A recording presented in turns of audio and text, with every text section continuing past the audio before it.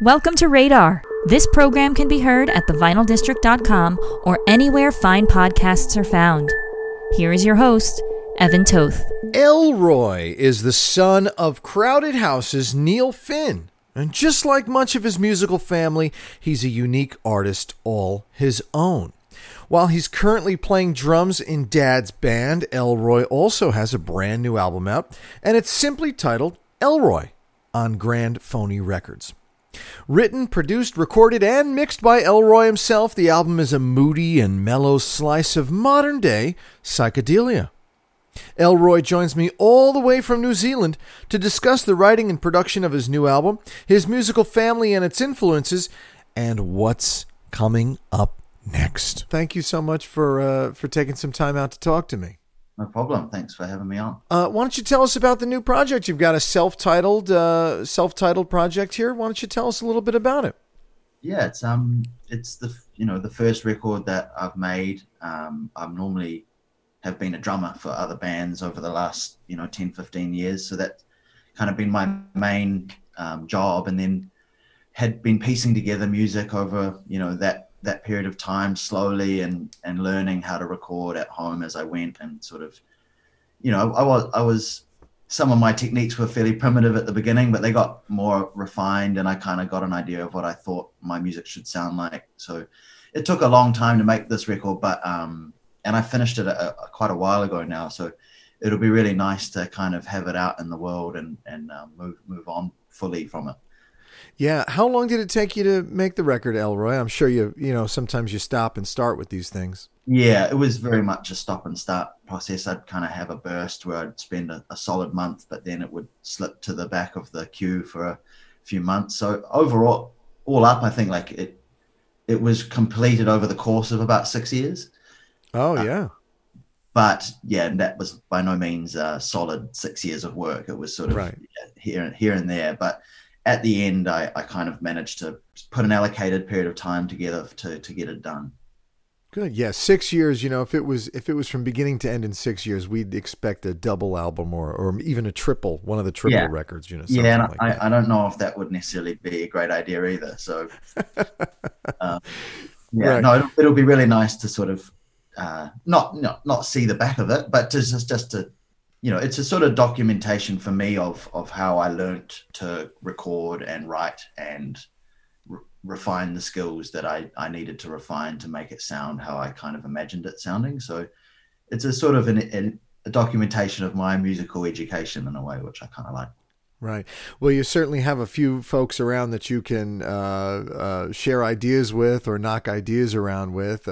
How did your, maybe they did, maybe they didn't, but did your family and your musical circle, anybody help you or, guide you or, even recording techniques, anything like that? Anybody saying, try this, Elroy, I mean, yeah, undoubtedly the people you're around are going to influence, what you're exposed to or what your skills can be if you're getting tips from people. I guess I did want to make it myself to a large degree. I kind of would lock myself away and learn these things the hard way for the most part, but there was definitely times where, you hit a wall or something and the only way out of those sort of tricky patches are often by getting someone else's ears involved or having someone remind you that what you're concerned about is not actually noticeable to most people or, put things back into perspective. So along the way, I definitely had people, my dad and my brother and mum and, I'd play them something if I felt comfortable or if I felt like it was nearly done.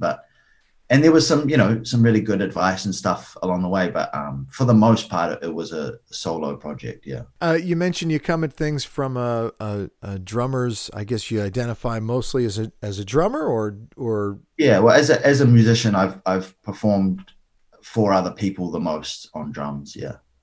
So how does that sort of?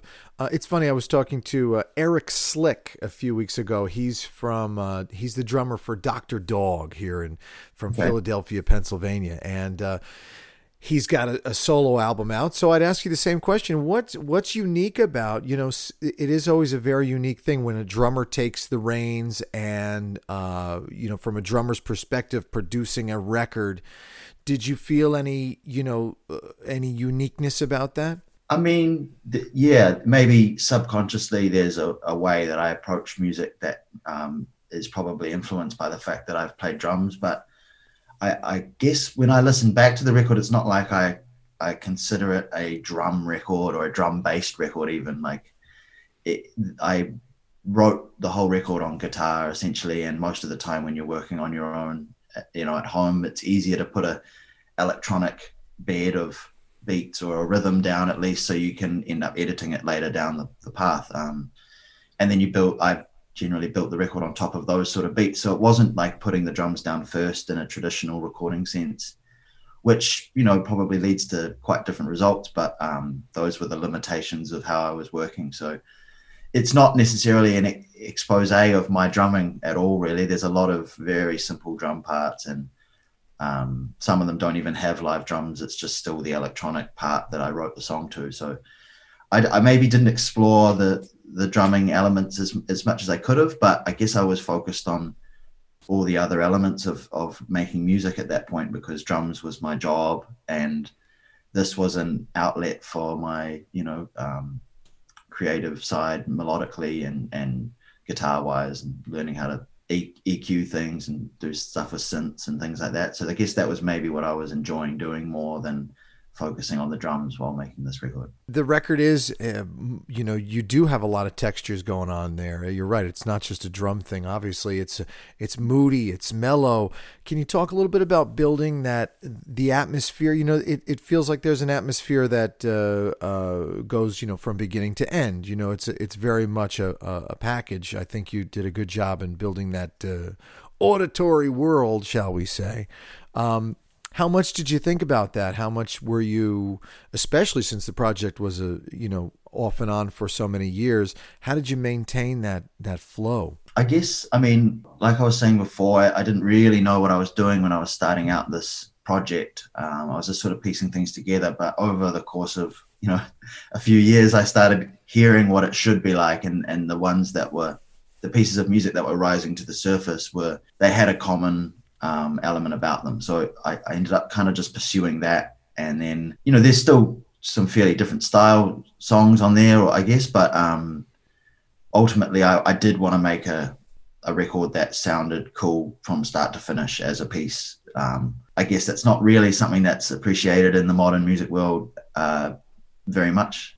It's more about singles and about, shorter term stimulation rather than sitting down and enjoying a whole record. But romantically, I wanted to make my first record a piece that I was proud of from start to finish. And a lot of the songs went into each other okay anyway, but I kind of wanted to create some segue music and things that could tie them together to create, an atmosphere that was consistent throughout the record. Yeah. Musically, do you have any musicians, or you're a fan of any records or albums that maybe you used as sort of a model, or anything anything that the sound that you have on that record? Are there any other artists that you feel really influenced you in building that sound? Yeah, again, I don't try to emulate or copy stuff specifically normally, because not to say there's problems with that, because you can get great results and they can be really different even if you are trying to do that. But I guess inspiration wise, Shuggy Otis, that record Inspiration Information, has got pretty much every song on it is just like really close to my heart, and I can put it on at any time of day. And he largely made that record on his own, played all the drums. He did it in a way that I'm probably, in hindsight, would have liked to pursue, where he actually played full drum tracks and I think built songs on top of that. Yeah, that record was really important to me. So I guess it's not the same kind of music, but the fact that he was pursuing his vision of a solo record and really doing all the elements himself was an inspiring thing. I like the sonics of Mac DeMarco's music. I think he makes things sound really good, and my intention is not generally to leap out and grab someone's attention through jarring, sounds or time changes that are going to throw people off intentionally. I kind of want to make music that's just an enjoyable thing to have on, that's not going to be distracting or leap out in not an aggressive way, but, you know, like I'd like it to be an enjoyable thing for people to listen to up close and really paying attention to, but also something that could be on in the background and not, you know, get in the way of other things. Yeah, there's something in the PR release about having it on, you know, imagining someone having it on as they're drifting off to sleep or something like that, right? Yeah. Well, I mean, I can only say that from my point of view because I would listen to it, obviously, while I was making it a lot going to sleep. And whether that's a good thing or not, I found it relatively easy to fall asleep to because it's pretty mellow overall. And, you know, sleep's an important thing. So if it can aid that in people's lives, then it can't be a bad thing. You're talking about, you know, recording and getting your feet wet 6 years ago and learning a lot of stuff. Where did you record it? Did you do it home? Was there a family spot, or did you do somewhere else in New Zealand, or were you in the States? Or I was living in New York at the time. Okay. So I kind of started it all in my bedroom, and then when I was back in Auckland, here and there throughout that 6 years, I would try and get to my dad has a studio in Auckland, and I mixed it in the actual studio, but he also has a little writing room which has a few cool instruments, and so I would get in there and do some recording. So it was sort of mostly at home, but then when I had access or an opportunity to use a space with more array of instruments or outboard gear, I would seize that and try and get as much done in like a little evening or a couple of days here and there as I could. Right. So Elroy, who else? I didn't take a look at the personnel on the record. Are you playing most of the stuff, or just kind of overdubbed everything like a McCartney kind of thing, or who else is on that record with you? I played everything for the most part, and then I had a friend play guitar on one song, and then I had another friend play keys on one song, and then my dad played keys on about 2 or 3. But other than that, it was just me. Yeah. And you tell Dad, you're playing it wrong. You're not doing it right. I see where you're going with this, Dad, but just trust me. No, he had some very helpful suggestions, and a couple of his parts on keys were quite informative of the direction of the song. So, you know, not to say it was a completely solo effort. The others were helpful, but aside from those instruments, it was just me in my room generally. Speaking of your dad, I'm listening. I mean, it's hard to, you know, put this record on and not think about all that music. I've seen your dad in Crowded House many times over the years, and I'm listening, and I'm going, well, what am I feeling is similar? What am I feeling is different? And you know what kept popping up to me was I really feel Uncle Tim a lot in there. There's a lot of Tim in there. Okay. Does that make sense to you? Something about that kept resonating with me. I mean, it wouldn't surprise me, I suppose, but no one's said that to me before. And I haven't really noticed necessarily that I was emulating that, but happy if that's the case. I love Tim's music, and, you know, that would be cool, but it wasn't a conscious thing necessarily. No, I didn't imagine it would be conscious, but it was something that, as I said, I was looking for that hook, looking for that similarity thing, and I went, oh, I hear Tim Finn in there somewhere. Right. Okay, cool. Well, I'm glad to hear that. Is there a song or two on the record that you're particularly proud of, or that you have an interesting story about writing, or something that really one or two of those songs that really stick out to you?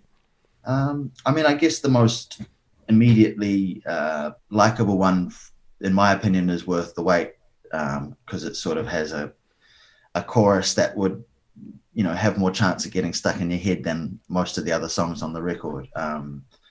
So I'm really happy with how that one kind of came out sonically, and it was the last piece of music that I made for the record, so maybe it was the most current with how I make music now, which is pretty different to how I, you know, started with all of these songs. So Worth the Wait's one of my favorite moments. Lost Our Mystery is another song I think came out really well, you know, sounding wise and atmosphere wise. And maybe the song Way Down Above Below, another example of one that came out kind of just how I kind of imagined it would. So yeah, that's always a good result if you can realize a vision that existed in your head. Tell us a little bit about, growing up in this musical family and how you sort of, we already talked about, your connection with drums and percussion and stuff, but how do you, when you look back, especially after recording this album and putting it on the shelf, like maybe we'll get it over here one of these days, but when you put it on the shelf and you have a little hindsight, how do you think of those influences growing up in your family and the extraordinary, experience you had musically growing up? I mean, yeah, I'm definitely really appreciative of kind of the nature of my upbringing was really unique and really lucky ultimately to be surrounded by music at a young age and to kind of, be shown that it is an option at a young age is something that most people don't get. Music can seem like the most foreign thing in the world to a kid, right, if they haven't tried it, and adults similarly. So to get an opportunity for it to be normalized, like something anyone can do and anyone should try, it was really helpful. I think, unfortunately, a lot of people don't get that. So I feel really lucky for that. And then obviously the success that my dad and uncle and brother more recently have enjoyed was informative about the industry. Not that it exists in the same way anymore to when my dad was starting out, or not that the things that happened to him will be relevant to how my career goes, but just the psychology of making music and the mystery of writing songs. These are all things that I was able to discuss with my family, which is a rare thing. So feel very lucky and honored, but at the same time, it's the only existence I've known. So it doesn't feel abnormal. It doesn't feel weird. It just it's just what it is. It seems normal. Do you guys you ever get together for holidays and not play music? It seems like every time you guys are going to get together, it's like, oh, let's play some tunes and stuff. Is it like, can we just play Scrabble, everybody? I don't want to have a family sing along. Is it hard to put that music thing aside ever? Yeah, it's definitely not to a point that is frustrating or annoying or anything like that. It's not an overkill, if that's what you're asking. It's everyone's allowed to do their own thing and pursue other projects and things like that. It's obviously we've made music together a lot because the opportunities have been there for that, and my dad and my brother have wanted to use me as a drummer, so that's sort of the be all and end all of it to a degree. If I wasn't good enough, I wouldn't be doing it as often as I am, or same with them if they wanted a different style drummer, or if they wanted to be pursuing different genre of music, or get the expertise of someone outside the family. It's still, everyone's still doing that if they feel it, but it's also, I think, a powerful and unique opportunity to be able to make music with your family. So it's cool to be doing it. Great. So the record's going to come out, and what's the plan with it? Are any touring, or what are the next steps for you? Any projects coming up, or aside from this, or what's on the horizon? Yeah, I mean, I'd love to tour this record in some way. I guess I'll be doing it like solo with maybe some sort of backing track show version in order to make it a viable option to start off with. Especially if it's international. In New Zealand, I've been able to do quite a few shows and have a 6-piece band, which has been really satisfying. So cool. It would be cool to do that again overseas someday. But for now, I guess I'll reconfigure a live set that I can do more or less solo, and then hopefully come to the States end of this year, early next year maybe, and try and get some shows. But we got to do a tour with Crowded House earlier this year in New Zealand, and so there'll be more Crowded House shows coming up in the near future. Internationally next year, that'll be more of the time frame. But so that'll be filling in all the gaps, and maybe on the side I'll be able to do my own shows as well. So I might be able to do both and kill two birds with one stone. Right. When I spoke to Tammy Nielsen, I think it was in November or something, and she was saying, this was the pandemic, and here in New Jersey, November, October was still a very bleak time. And she was saying, well, no, I have a show to do tonight. And in New Zealand. I said, "You're doing a show like in New Zealand tonight?" She says, "Yeah, oh yeah. There are no masks." I said, "And nobody's wearing a mask." It was just like, very strange. But you guys were way ahead of the curve. So thanks for leading the way. It was a very different reality. Yeah, I spent last year in LA for the most part, up until about October, and then came back to New Zealand. And it definitely took a little getting used to. At first, walking down the street and staring a pretty wide berth around people, but then no one else observing any sort of social distancing. And then I went to a rugby game like a week after I got out of quarantine here, and it was like 50,000 people. I was the only one wearing a mask. I was like, what is going on? It was really surreal. Well, that's what we're going through here in New Jersey and New York right now. Everything is kind of, but everybody's still like, oh, am I sure I want to do this? Or, it's going to psychologically take a bit of time to get used to those experiences again. Well, very good. Listen, I wish you the best of luck to it with it. And I really thank you for your time. And if you're ever around in the New York City area and we can do something again, I'd be happy to do it. Would love to. Nice one, Evan. Thank you. Radar is produced by Evan Toth in partnership with WFDU 89.1 FM and the Vinyl District. You can hear Radar on WFDU 89.1 FM or anytime online at thevinyldistrict.com.